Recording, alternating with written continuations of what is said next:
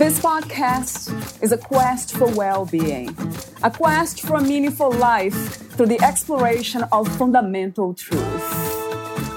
Enlightening ideas, insights on physical, mental, and spiritual health. The inspiration is love.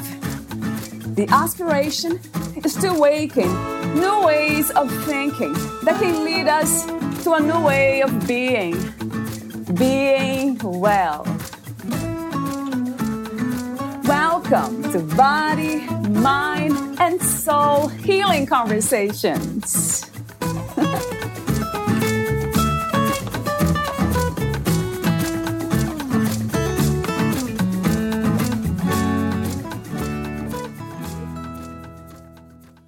The discipline of parenting has no shortcuts. You must show up. You must do the work. Like any other area of your life, discipline results in progress, and a lack of discipline results in regret. The goal is not to find shortcuts, because you still need to show up and you still need to do the work.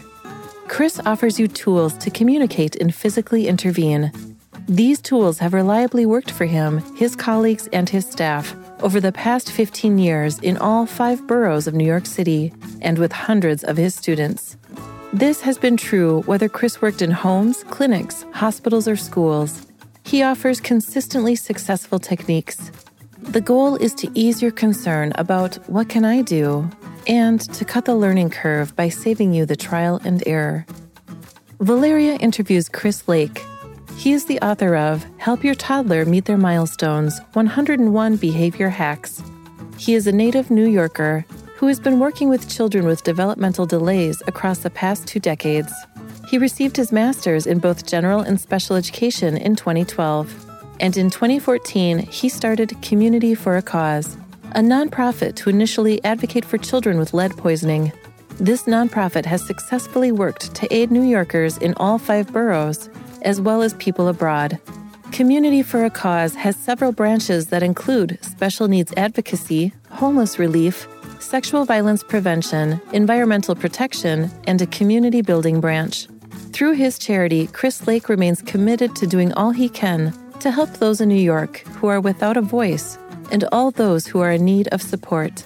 In looking to expand his ability to provide for families of children with autism, he wrote his book, Help Your Toddler Meet Their Milestones, to give families and providers a time-tested blueprint of how to develop children using evidence-based practice. A portion of all book proceeds goes towards preventing and alleviating childhood lead poisoning. Meet Chris at 101behaviorhacks.com. Here's the interview with Chris Lake.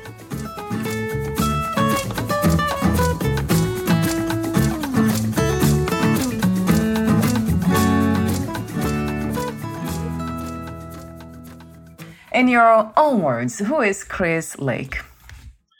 Larry, thank you so much for having me here today. Chris Lake is a husband, father, child advocate, activist, and author of the newly released book, Help Your Toddler Meet Their Milestones, 101 Behavior Hacks. I am someone who does what I can to help the community around me with whatever resources I have available and aim to inspire other people in the community to do the same. That's beautiful to hear. Community. There's something about coming together that makes this human experience so much more fun, meaningful and fun. With that in mind, I guess the question I have for you already from the get-go is about the nonprofit that you have founded, Community for a Cause. How did that start? What was the inspiration for this to come into being? So I developed this about 8 years ago. When I first worked as a head teacher, my first year after getting my master's, I had several students in my classroom, 8 students, and one had lead poisoning. Now, before this, I've been working with kids for 8 years prior, and I've come across lead poisoning in literally every single classroom that I worked in. But for some reason, this was different. I guess because it was actually my classroom. I wasn't just a teacher's assistant. I felt more ownership. And of the 8 kids, 7 showed up for graduation. The one who had lead poisoning did not. And he always had a more difficult time learning, holding on to learning, emotionally managing himself. And my heart kind of broke, right? And I asked myself, is there something more I can do for this kid than behavior therapy that we're doing for all these other children? And, that was the last day of the year. So we had summer break, and I was watching a food-based documentary, a plant-based diet documentary, Hungry for Change. And in it, this guy, Dr. Michael Adams, very casually, very, very casually says, when you eat cilantro, it goes into your blood, eats toxic heavy metals, and removes them. And for me, that was a true eureka moment. I've never understood what eureka feels like until I had that moment. And I said, wait a second, what did you just say? And I rewound it like 5 times. And I said, wait, this can't be right. So you're saying, because no one ever told me this, right? There's a disconnect of conversations between different disciplines. And this is just one example. And we might be able to get into more later, but for me to focus, I went down a rabbit hole for the rest of the summer of research. I said, okay, if is this true? Is it true cilantro actually helps remedy lead poisoning? And in fact, what research is available, although it's limited, points to yes. I have to be very cautious how I use my words. I can't say causes, can't say definitively this does X, Y, Z, but it points to yes. And so then I asked furthermore, can other things do this as well? And it turns out other research, again, very limited research on plant medicine in general, or we can get, but it also points to yes. So this made me say, well, what can I do? To fast forward, a friend invited me to a fashion show. He knows I love fashion shows. I used to do fashion shows. And while I was there, I met a woman who happened to be a lactation consultant, and we got to chatting, and I told her what my current obsession was with childhood lead poisoning. And she said, we should do something. Let's throw a fashion show. And I said, that's a great idea. And so we decided we'd try to throw a fashion show in New York City, and we gathered musicians and models and fashion designers, and we had people promote products, and we had just general people in the community who helped out, like Sue Fearless. And we put together a beautiful show on the winter solstice of 2014. And it was a hot show, great time, made absolutely no money whatsoever for childhood lead poisoning, though, because it's a party and play crowd, right? They went there. Yeah, it is what it is. We put on a good show, but I wasn't disheartened. I said, well, okay, what can we still do with this? We tried to throw another fashion show a year later with less success. And then we dissolved. We went our separate ways, but I still had ownership of this 501c3 that I established for this cause. And my wife talked me into changing the name a year later. She said, listen, you're not going to throw fashion shows anymore. Like, what are you going to do? Like, you gotta do something. And I didn't want to let go of that C for a C combination, that string. So eventually my brain jumped on community. And my goal is essentially for people in the community to pool resources, knowledge, money, if necessary, to fix a problem, any problem. The problem that I was focused on at first was lead poisoning. But since I started in 2014, we've expanded. We have different branches. One is for childhood lead poisoning / special needs. One is homeless relief. One is storm relief.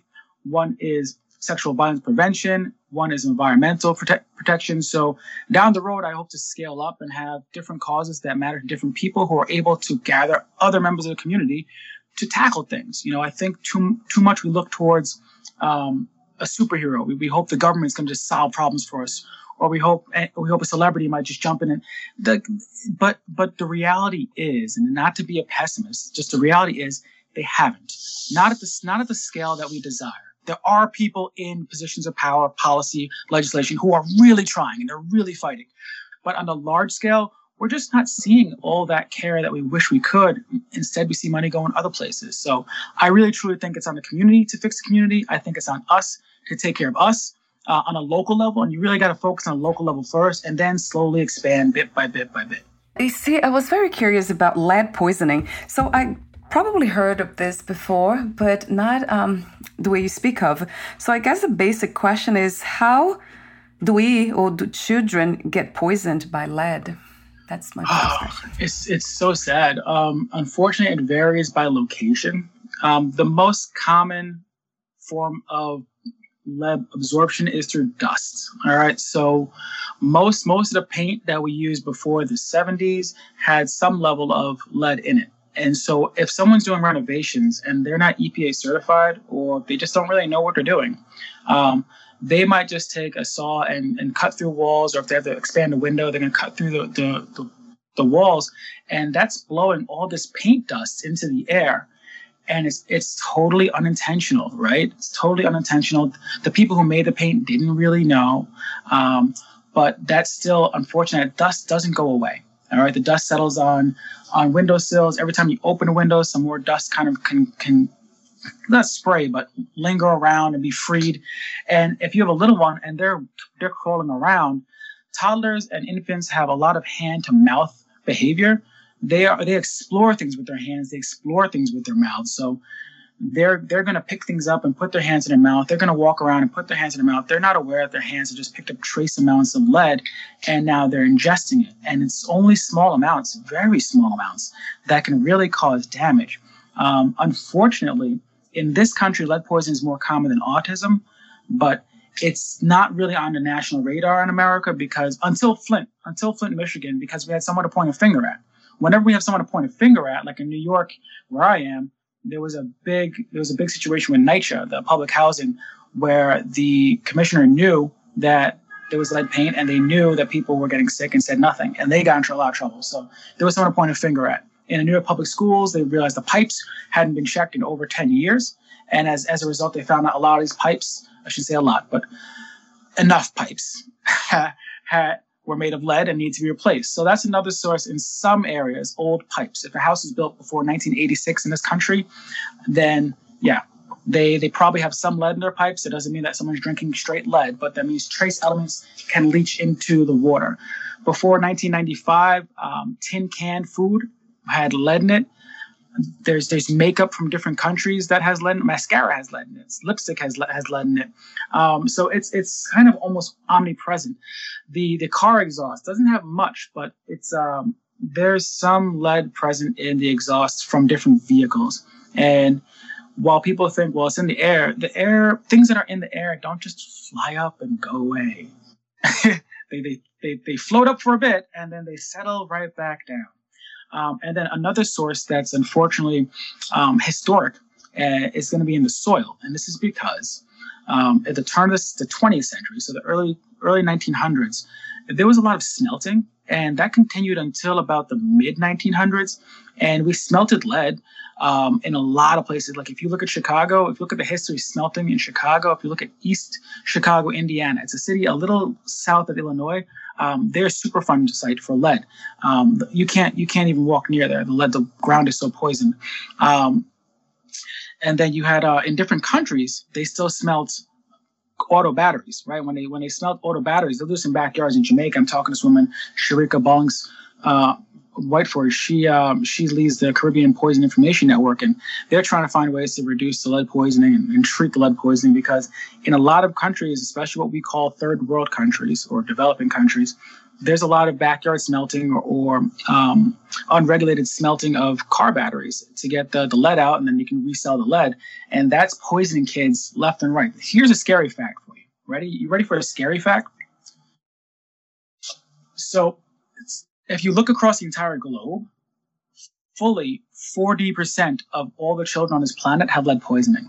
That's anywhere between 647 million and 800 million kids right now have lead poisoning. Right now. That means they have some brain damage. That means in 20 years, that means a third of this planet will have adults with brain damage. But the problem is it's happening to poor kids. It's happening to poor Black and brown kids or poor kids in poor countries. So there's not a lot of powerful advocates that are really making enough noise. That's why it breaks my heart. The kids with autism I work with, last thing I'll say is they make progress. Kids with lead poisoning, it's so much slower. It's so much harder to see them make progress. And it breaks my heart still to this day. So that's why we really advocate for it, because they need someone to. So the use of lead, it's not intentional, right, Chris? Would you say it's coming from ignorance?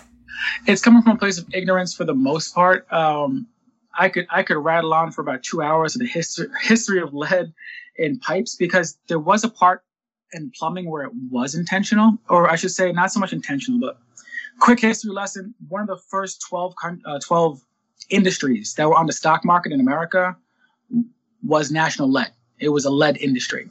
So there's a long history of corporate lead. And that sounds crazy, right? Like when I first was lobbying for lead laws, I thought to myself, this is a home run. This is slam dunk. This is some low-hanging fruit. There's no lead farmers who are going to be mad that I want lead regulations that are going to help kids with blood testing. But it still took me 3 years to get it passed. 3 years. And we don't realize there are industries that still produce lead, like ammunition. Bullets are made of lead, and that's a pretty big industry. Paint that's used for bridges and certain construction projects still has some lead in it. Like the industry still exists. They don't advertise, right? Because they know that there's a public opinion against them. But in the 20s, they knew. They've known since the 1800s that this is poisonous. And in the 20s, they also were aware. They didn't care. Honestly, they didn't care. And the industry paid plumbers to install pipes. The word plumber, in fact, is Latin from plumbum, which means lead. And they paid them to install pipes and then paid legislators to make it the law that only plumbers could install pipes. And this created unions, and unions are big sources of voter pools. And so they did this intentionally to corner the pipe market. And but there's consequences, right? There's consequences. So lead poisoning, what it does besides cause brain damage and some speech delays, later in life, it's been linked to violence, aggression, and juvenile delinquency. All right. So wherever you see a lot of lead, you're generally going to see a lot of crime. And it usually doesn't pop up right away. It'll pop up about 17, 23 years later. And just food for thought, there is no state that has more lead in it than Illinois, and there's no city that has more lead in it than Chicago. People often talk about how violent Chicago is. It is full of lead. Pipes and all. Full of it. Mm-hmm. That's not a coincidence. You're a behavior scientist. So when you speak of like lead poisoning, that affects behavior because it affects the brain, and then it will affect behavior. Yes. So we can't really judge people by their behavior unless we know that they are healthy, physiologically, biologically healthy. That just comes to me as something to be explored. Listen, sis, you're speaking gospel right now. And what you're saying though is a truly evolved thought, right? Because not a lot of people want to take stock into what someone's biology might be when they're looking at someone's behavior. But what you said is 100% true. It's not necessarily what you're seeing how you're seeing someone act in front of you is not the full story. When you see a clip on Instagram or TikTok of someone having an obviously bad day and they're quote unquote flipping out, we're not seeing the whole picture. And it's really unfortunate. I read that statistically about 40% of people in prison right now have some form of developmental delay. So are they criminals, or were they people who needed therapy and needed treatment and were never given the resources to learn how to manage their emotions, never given the resource to learn how to properly communicate or advocate for themselves, and eventually one day was a tipping point for them, or they were recruited by someone who realized they could take advantage of this person who makes bad choices. And it's truly an evolved thought. And what's more is that when you start to think like, oh, maybe this person is making bad choices or choosing this behavior. I say choosing lightly, because of their biology or because of the lack of resources they had. Maybe we should make room for forgiveness, and that's even higher on the spiritual request, But that's the true path to peace in my mind.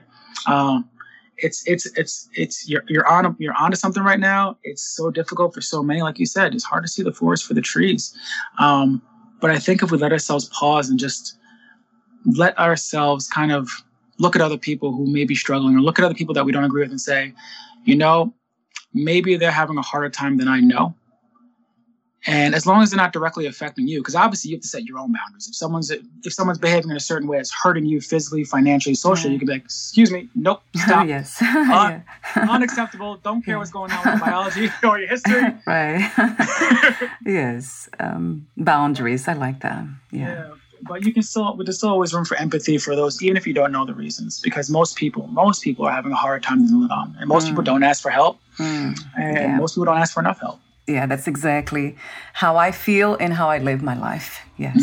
Good. Well, I went through a lot of trauma in childhood and a lot of confusion. And then my path was the spiritual path. That's the path that I'm still on. And with that in mind, I have to ask you this question. What has been your spiritual experiences in the sense of seeing the big picture, of understanding yourself better?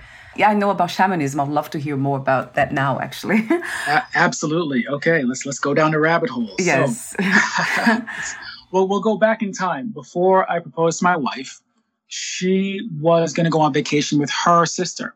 And at this point in time, I was investing in cryptocurrency and I was turning a pretty profit. And I told myself, Chris, this is the first time in your life that you can literally travel anywhere in the world. You can travel anywhere you want to. You know you're going to propose to her in a couple of months, and I did. But before that, since she's out of town for 2 weeks, you need to do something for you and just enjoy. And I said, okay, great. What can I do? And I went through a number of options in my head, and eventually something in my head said, hey, remember that thing you once heard about called ayahuasca? And I paused and said, yeah, that's okay. Let me do some research. And at first, I thought it was just going to be some disassociative experience that would be fun and trippy, and it would give me something that was akin to what I heard on a Joe Rogan podcast. And there's no shade to Joe Rogan podcast. That's right. But when I started doing research into what it was, I realized that it was so much more than I originally anticipated. And that drew me even more because I've always been spiritually fascinated. I was raised Christian, but I find God in nature. I always have.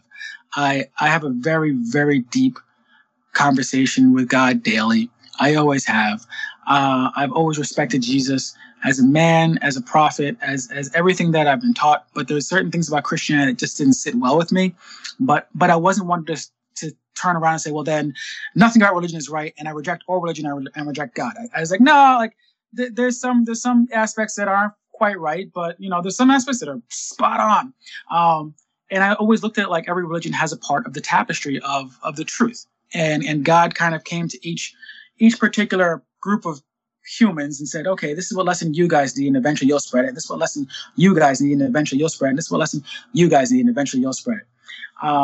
And so I've always been a seeker. And so ayahuasca was the next chapter that I didn't know I needed to take in my understanding of my spiritual nature. So 6 years ago now, 2017, I go to Peru. Even though my wife was there, we didn't go together, right? I just said I want to find some place where I can A, legally do this, B, be safe when I'm doing it, and really get the most out of it. And I found this 3 days. It was a 3-day. Yeah, it was a 3-night ceremony, and it was at a place that had a psychologist, it had a nurse, it had a doctor, it had shamans, it had assistants. They made you take a toxicology report beforehand. They made you do a psych review. I was like, I like that. I like that you're really making sure we're taken care of, because I know there's some places I can go to in Brooklyn if I wanted to. I don't, where they would give you some tea. You just pay them, X amount of dollars to give you tea, and they're not really that concerned about your well-being. And alternatively, I have other friends in the community who speak wonderfully of other shamans throughout New York City, upstate New York, who do care about your well-being and will, but again, at the same time, I want to do it as legally as possible. So I went to Peru. And so my first night drinking ayahuasca, I met Yahweh. And I speak specifically of the God in the Bible because that is what the Spirit told me. It said, my name is Yahweh, say it. And I was just floored. I felt the presence of the Almighty Lord, and I bowed. I said, your name is Yahweh, cool. And then I just had this deeper connection where I started seeing myself differently. I started seeing the world differently. I started seeing how I understand the connection of everything differently. The next night I met the spirit of Mother, of Earth, and that was a beautiful experience as well. I saw my past lives, which I didn't know I had. Well, I should say specifically one past life. And it was from hundreds of years ago. And how much time do you have? Do you want me to go into this? Yes, I would love to. Yes, right, yeah, please. All right. So in my past life, yes. what the vision that I had was I was in an indigenous village, okay? And I was in the woods, and I see this indigenous shaman. The shaman's walking around in the woods, knowing that conquistadors, that the Europeans were coming. And he knew that when they came, they were going to bring weapons and they were going to bring sickness, okay? And the shaman knew that although it would be bad, his people could survive the weapons. He knew they could survive the weapons. the shaman knew that people could not survive the sickness. So the shaman went deeper into the woods than he ever did to find a new medicine. He knew he had to find a medicine. He couldn't find it. As he's looking into the woods, there's a snake. And he startles the snake, and the snake bites him. And he dies. And as a result, his people died. Okay? And I was the snake. Yeah. So I have debt. Okay? I never knew past lives would be non-human. This is my information that I was given. I'm glad to share with you. As I told you before, I'm an open book. And as a result, I immediately realized I have debt. And it doesn't matter that my actions were the result of me being startled and I was an animal. I caused something bad to happen. And that means you have debt, right? And so my debt is to make medicine. That's what I was told. That was the information I was given by Spirit. You must make medicine. Specifically, 2 words, make medicine. And I'm having this realization, and I'm overwhelmed with emotion. And I open my eyes, I'm just crying, and I'm crying, and I'm crying. And as I open my eyes, right in front of me, the shaman from the ceremony is sitting right in front of me. And I just look at him at his remarkable timing, and I say, I'm sorry. I'm just weeping. And he just embraces me. And I feel forgiven, but I feel forgiven for the acknowledgement portion of my forgiveness, but there's still work to do, right? Because forgiveness doesn't just come in words. We can say, "Oh, I'm sorry," until the day is done, but how do you change your behavior, right? Going back to behavior. And that's kind of led me on the path to understanding more and more about lead poisoning, like what medicine can help these kids, because that's what I feel pulled to by Spirit. I feel Spirit saying, you must make medicine. You can't help those people from 500 years ago. They've passed, but you can help certain people today. And once I realized that kids with lead poisoning don't have strong advocates, don't have many advocates across most of the world. There are some out there. I've met plenty worldwide. I've met people in Sri Lanka and Nepal, I met people in Nepal. I met people in Uganda. I met people in the UK, Amsterdam, Jamaica, Colombia. They're all over people advocating, but they still need more, and they need more of the population to really understand the gravity situation. And this has led me to ask more and dig more into, well, what kind of medicine is found in nature? What was that shaman looking for, right? And I would say, honestly, one of the beautiful things about ayahuasca is that it does open your mind to asking new questions, as well as seeing things in a new light. And I think there's a huge power, and I can't state this loudly enough, but I truly believe there's a huge power in allowing yourself to ask new questions about everyday problems. Ask new questions about people or yourself, in particular about yourself. Like, how am I really doing in this dimension of my life? How can I budget a little better? How can I be a little bit more productive? How can I fill in the blank? Whatever question you're not asking yourself, just try and ask yourself something new, and you might find little tweaks can save your life if not change it. So for me, that experience, the experience of plant medicine and connecting with Spirit, led me towards asking a new question. Okay, my spiritual path led me to asking this new question instead of asking what removes lead from the body, which I was doing for years. At this point, I was doing research, scholarly research. Reaching out to other experts as well to find out what can remove lead from the body, what plants, specifically plants, what can we eat? And then out of the blue, for no good reason, one would argue, but shortly after a ceremony, I asked a different question. I said, well, what can reverse lead poisoning? What can reverse the brain damage? I never asked that question. In all the years I was doing my research, I never asked what can reverse the brain damage. And so I checked Google Scholar. I put in the algorithm, changed the algorithm. I said, all right, can anything reverse brain damage? Right now, if you Google, is brain damage reversible? Google will say no. But if you go on Scholar Google, you'll find this lovely plant called the Tridax daisy that grows in subtropical areas, not too different from where my shaman was living before he got bit by me, the snake. And this flower actually regrows the brain. It actually regrows the brain. And this team from Columbia University used it on mice that they fed lead acetate, a form of lead, for prenatally after birth, for 35 days, and then they only gave this compound to these mice for 15 days, and the brain damage was reversed. That's impossible. That when I read that, I was like, "That's not." I had to reread it several times because it's not possible. I reached out. I was so stunned. You don't understand. Like, I was so stunned when I read this, because most research won't say certain things. They'll say it was a statistically significant change or statistically significant. No, this one said all of the mice, every single mice they gave it to, reversed. the function was restored towards the part of the brain called the Schaefer collateral. It's located in the hippocampus, which is basically the doorway to memory. Okay, so what lead does, it interrupts the brain's ability to finish the circuit. So if someone is trying to learn something, it doesn't reach where it needs to for memory to be formed. Without memory, you can't learn, right? And so this plant, 15 days, 2 weeks, they gave it to 2 weeks and the mice had function restored. I reached out to as many different researchers. 2 responded. Dr. Omid Miri and Dr. Kirsten Stansfield, neurologists and toxicologists, and they broke down the science to me. They were, first of all, shocked anyone reached out. They said, "You read my work?" Oh, wonderful. Yeah. And I was like, yes. I was like, I'm fascinated because I work kids lead poisoning. And they were like, and we chatted, and we still have relationships today. Years later, we still talk today. And they've helped me along my path. And I reached out to other people. I teamed up with Dr. Ruth Etzel, who was a former head of the EPA, Office of Children's Health Protection. We discussed lead poisoning, and she pointed me to the World Health Organization. Said, "Chris, you should actually present this to them during their lead poisoning week."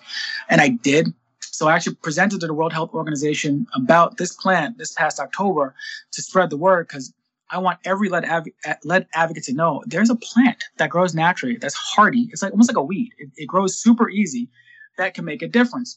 And the issue is, as I brought up before, there's not much research on plant medicine. So that leads me to where I am now, working with some teams to actually provide this medicine to some kids in Uganda. And I thank plant medicine. I thank shamanism. I thank Mama Aya for opening my eyes to realizing that there are plants that can really change things and help us and answer some questions we didn't realize you weren't asking. I love that openness. And you said something earlier that I need to bring that up. You said, I communicate with God often, not with the specific words, but you said in nature. So nature is the way I speak to God. Yes. So that's interesting, the way you're speaking now. And then we're talking about plant medicine and nature, right? So God, medicine, healing, spirituality, and different way of living this reality. Listen, according to the Bible, when God made the earth, everything in nature is just the way God made it, right? So that's kind of like the closest you can get to God. In nature, it's clean, it's untouched, it's exactly God's design. But for me, it's also the stillness, And one thing that ayahuasca and just shamanism gave me was an appreciation for stillness and learning what peace really is. Because before my experience down this road, I looked at peace the way most people I know looked at peace, which is just an absence of tension. And now I know it to be this stillness wrapped in gratitude, the ability to sit quietly for 15 minutes each morning and simply breathe in gratitude and authentically breathe in gratitude. And it's changed my experience. It changes my days. It changes how people interact with me, how I interact with people. Gratitude and peace. That's a wonderful message to hear and to be reminded of. Yes, meditation. That's one of the practices that I have let go for some reason. Come back. Yes, right. I feel like that now I need to go back to it. I don't need to gain knowledge from it anymore in that sense, but spiritual sense. But it's just kind of deepening that knowledge, I would say. Right. Whatever suits your soul, Because there's some days where I'll meditate and my goal is literally to be thoughtless. Is to sit for the timed amount that I have my timer on, and I'm just going to breathe and focus on the air hitting my nostrils. That's it. And I can do that, but that was practice. I had to really not get through the frustration part where first your brain is going to keep having those monkey mind thoughts. I got to do this. I got to do that. I got to do this. And some days I'm going to just simply focus on a word. It's going to be gratitude. It's going to be prosperity. It's going to be abundance. It's going to be progress.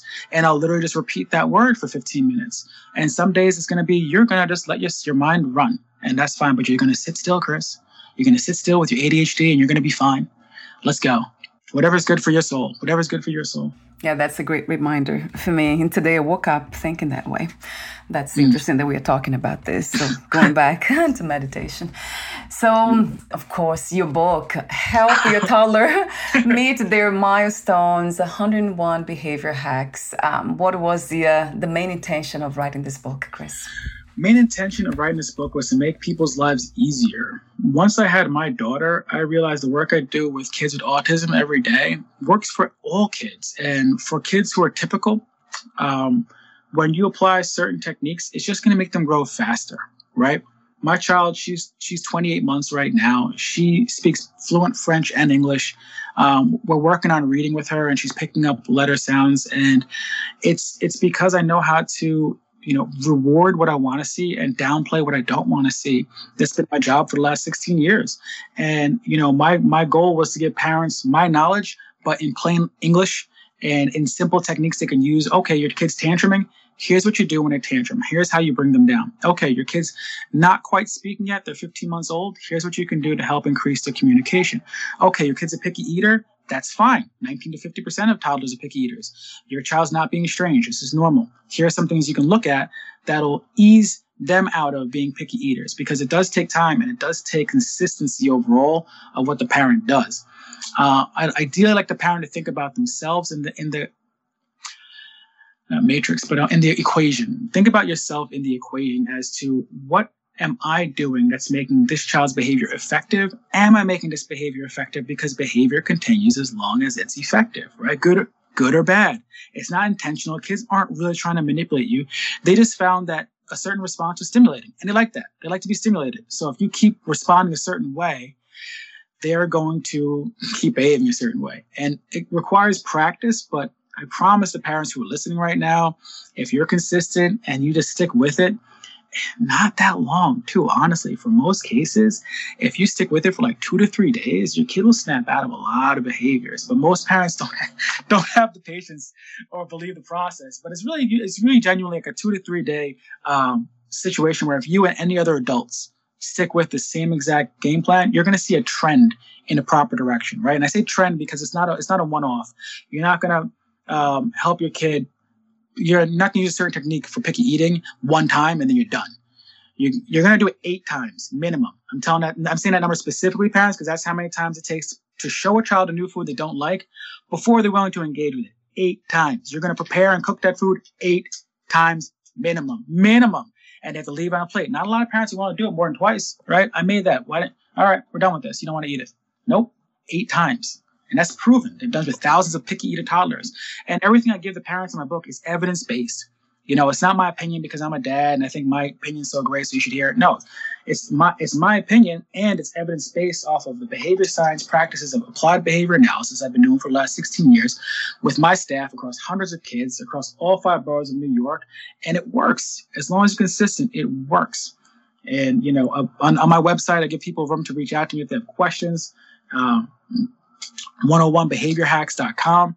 Feel free to reach out. I love helping parents have more confidence knowing what to say and what to do to improve their kids' behavior. It's possible, guys. It really is. Yes, right. There is hope when it comes to that. Something else that you said, I think in your book, you say the discipline of parenting has no shortcuts. You must show up. You must do the work. The book implies in a way that those are shortcuts because of the 101, but they are not shortcuts. Right? It's a bit, yeah, that's a great question. It's a bit of a misnomer. I think I did it as a selling point, to be honest. Yeah.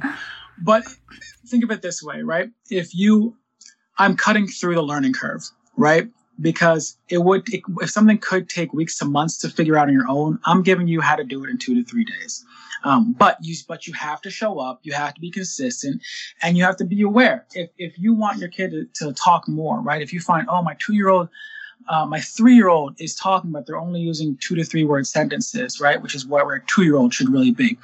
How do I get my kid to say more? Okay, well, you're going to require them to repeat after you when they're asking for things. That's where you want to focus. Okay, when you're asking for things, you're going to say, Mommy, I want a cookie, please. Oh, wow. Good job saying I want a cookie, please. Boom. Then don't make them repeat it twice. They say it once, they get the cookie, and they've learned what you're doing is neurologically training them too. Because they're doing a behavior. Their brain is unable to tear apart the sequence. They're doing a behavior, and immediately after, they're getting something they want. And that receiving of something you want is a hit of dopamine. And if you're doing something and then get a hit of dopamine, your brain says, that was good. I like that. Let's do that again. Mom wants 5 words. We're going to say 5 words. I got a cookie and she gave me a big one.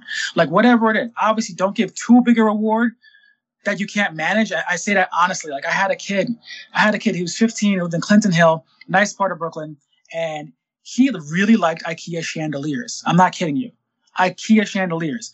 And his parents would buy a new one every month after he was good. I was like, this is too much money, guys. I'm sure you have it, but stop. And so I introduced him to Chinese lanterns, which cost like $5 and saved them a lot of money. So you want to make sure whatever reward you're giving your kid is something that's financially manageable. Right. Yeah. Or just healthy. Like you don't want to give your kid a whole sleeve of cookies. Listen, there's ways you can, titrate how much you're giving your kid. Right. There's so much into it. I really admire what you do. I was just reading your website, going through the book on Amazon, and I'm like, wow, this is amazing. It's a different world, the world of behavior, child behavior. And then, as I said, off record, I started thinking about my husband even. Maybe I can apply some of these tips and hacks with him because it's true behavior. So that's what it means. If it is effective, then they keep doing it. Keep doing it. Goes for everyone. If you don't want a behavior to continue, then it's your job, whether with kids or with your husband. Unofficially, I did not say that. Yes, but, he won't listen to this one, hopefully. But consequences. We stop seeing behaviors as effective when we receive certain consequences. Whether we're ashamed out of it by our peer group or whether an authority delivers some sort of punishment. And that's not to say anything that's like you don't want to be cruel about anything. Right. I can't tell you how many times I use the word kind in my book because for me, rule number one is be kind. Yes. But a conversation can go a long way. As I told you earlier, my friend who felt the partner is flirtatious, I let her know, like, you need to have a conversation because without consequences, that behavior is unchecked. And that person's unaware. The thing is, when the person's unaware, if it's second nature for someone to do something that you can't stand, but they're unaware, right? But if you're like, hey, sweetheart, how about we turn the lights off before we leave? Or let's make a deal. How about I do the dishes tonight, you do the dishes tomorrow? Or whatever it may be, so that there is awareness that has to be spoken. If you have spoken about it, now here's the rub, right? If you've spoken about it before and they acknowledged it before and they don't have a terrible memory because of some sort of disability or some sort of diagnosable situation, then you have a right to turn up a little bit. And I'm going to let you decide how you want to turn up, if you need to turn up on the people in your lives. But if you have said, we've spoken about this before, okay, now I got to take it to the next level and let you know, like, I'm really not happy with you. But again, the consequence has to be big enough where they don't want to get stung again. I'm not saying anything reckless. I'm not saying anything violent or illegal or dangerous, but that's human nature, unfortunately. That's an interesting eye-opener. And I didn't think of that way. So would that also take, in case of for adults, 8 times, doing kind of correcting that 8 times or less? That's funny. Listen, I will say this. I don't know the number for adults, but I will say this. Yeah, no. For all listening, what's even more important than correcting behavior you don't like is rewarding behavior you do like. Right. For kids, for friends, partners, lovers, praise people, praise children specifically. Like, thank you so much for cleaning up after yourself. Thank you so much for putting your jacket on yourself. Thank you so much for being a big girl, for being a big boy. Thank you so much for saying thank you. And it's got to be specific too. So if you say, hey, great job, that's not enough. Oh, thanks, that's not enough. Like, specify the behavior, because again, this is going to go into the child's brain and it can provide a dopamine hit. We like receiving positive attention. We like being praised generally. Read your person. If someone has body language that says, I don't want to be praised right now, they understand how to deliver, that message for them. But praise is very important. Acknowledgement is very important. Giving people credit is very important. Giving credit for trying, right? Okay, giving credit for trying. So, for example, I have a friend, and he and his partner fight about dishes, and she doesn't want to do the dishes every night, but she's much faster at doing the dishes. So if she's seeing him do the dishes, instead of saying you're doing it wrong, if she says, thank you, baby, thank you for doing the dishes, I appreciate you trying, and then just at that point walk away and understand that it might not be the way you like it, that's going to make it more likely that he will try to do it again, right? That makes so much sense. It's tricky because he might not do the dishes right, though, right? She might go back and be, I got to do this all again. But at least true. But at least he tried, and then maybe next time he might try again and try again and try again. So praise, keep that in mind. And I put that in the book. Praise is key, and then redirecting or delivering consequences is secondary. But praise, find what you want them to do. Ask yourself, what do I want them to do? Even with kids, if they're running around, you don't want them running around. Instead of saying, stop running, it's better saying, hey, sweetie, it's time to use our walking feet, or we only use our walking feet. And I provide phrases in my book. I provide phrases in my website too, and that's really important for kids because they want to know what to do and they want to get credit for doing it. So keep that in mind, keep that in the forefront. Those are wonderful, though. Yeah, the more I listen to you, it's just, I am absorbing that as making a lot of sense. Like, yeah, Cheers. Of course. It's interesting to hear you on the details, even the language, what words to use. So we're almost at the end, and I want to thank you again for your beautiful presence, for being open to life. I love how you have put yourself in a position of exploration as an explorer, and you have explored yourself, your inner world, and then the outer world. So you have this both, the dance between both worlds. So that's really wonderful, Chris, to see in human beings. Thank you for being an inspiration for us. And my ending questions, guess I'll ask you this one because your book, The Dedication, says, I dedicate this book to my best teacher and favorite student, my daughter, Serafina. I love that name, too. It's a beautiful name. And I said with the Portuguese accent, Serafina. The question that came to me was, what was the biggest lesson that she has taught you? What's the biggest lesson my daughter has taught me? Man, I think I need like an hour to think about that. Off the top of my head, I suppose patience. Obviously all kids teach you patience. She's taught me how to slow down too. One thing that kids are remarkable at that we as adults don't really appreciate as much as we could is how to be in the moment. They want, like, kids don't want to go to sleep because they still want to play, and they want to play because for them, life is so precious that every moment has some opportunity for some marvelous wonder. Out of nothing. You don't need to go to Disneyland. And that's one thing I appreciate about them is just that amazing ability to appreciate the now. And she's also forced my hand to be much better at time management, because once you have a toddler, you realize you have to add about 45 minutes into anything you schedule minimum. Right. I can imagine. I guess the last thing I would say is she's taught me what it is to love a human being on a different scale, because we obviously have love for our parents, our friends, and our partners. And those three types of love are all different types of love, right? And then the love that you have for your kid, it just takes, it's another level, man. It's another level. And I've heard parents talk about this before I had a kid, how, you don't really know what love is until it's I can't say you don't really know what love is till you have a kid, but it's a different type of love that is just so rewarding. It's so beautiful, and I cherish it. I'm so grateful. She's taken my level of gratitude to the next level. It really, really has. Wow. It really has. Yeah, I can only imagine that part. Right? I'm not a mother, but I can imagine. I would say I can. I love imagining things. So that unconditional love, what it's like to unconditionally love somebody, although it's not unconditional, right, Chris? Not exactly. It's up there. Close enough, yeah. So before I ask you my ending questions, I want to mention that on your website you offer bonuses. I really like that. So you have different kinds. And then you also have a beautiful blog with so much information. Interesting blogs.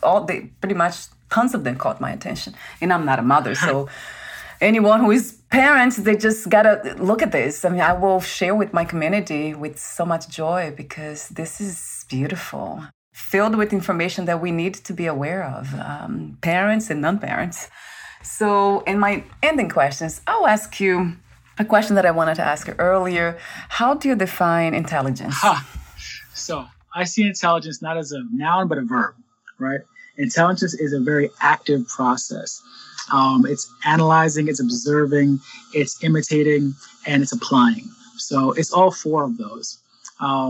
It's not just a specific skill set that you can check off on a milestone. It's how do you apply those skill sets? Because some skill sets you need in one environment differently than another.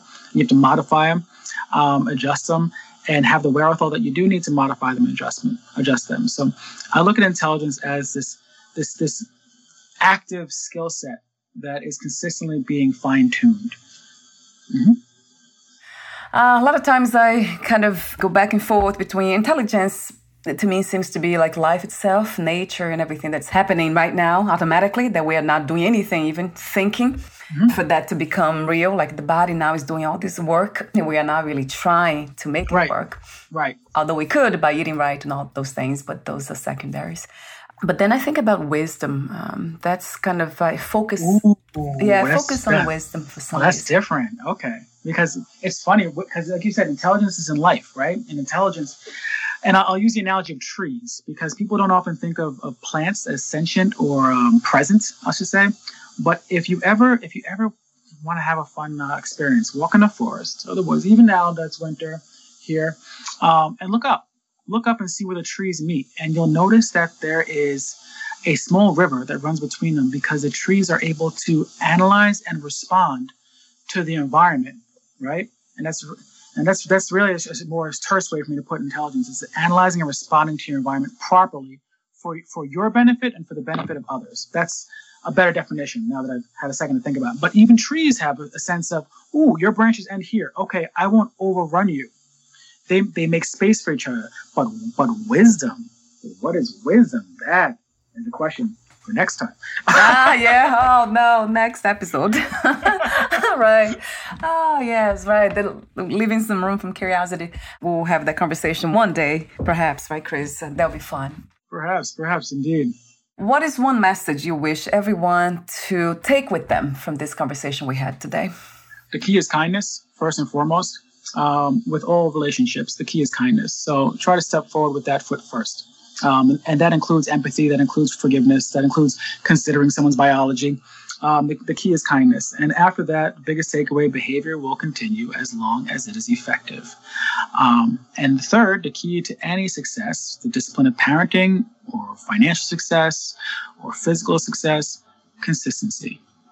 Be consistent in your practice and you will see results. Right. Wow. I hear a lot of wisdom there. Speaking of wisdom earlier. Well played. Yes, now I see. Yes, now truly, you come across very wise to me. Thank you so much, Chris, for your presence here today, for your presence in this reality, in our worldly reality, and for everything you do. I know it takes a lot of time, a lot of effort and commitment. So thank you for being you. It's my pleasure, Valeria. Thank you so much for being you and having this platform and allowing me to share space and time with you and your energy. It's been lovely. It truly has been. Thank you. Before we say goodbye, what is the best place to find more about you and your work, Chris? So people can go to 101behaviorhacks.com and they can find out about me. They can connect with me there. They can find me on IG at Chris Lake. It's _Chris.Lake_. They want to find out about Community for a Cause. I'm on IG as well. But it's probably best, and then my website for my charity is communityforacause.org. So any of those 4 sources, feel free to look me up, reach out. I'm out here. Wonderful. I'll have your website on your podcast profile. Thank you again, Chris, for your presence. Bye for now, my dear. Take care. You Bye-bye. too. Bye.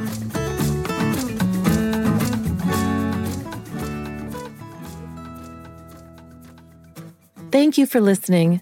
To learn more about Chris Lake and his work, please visit 101behaviorhacks.com.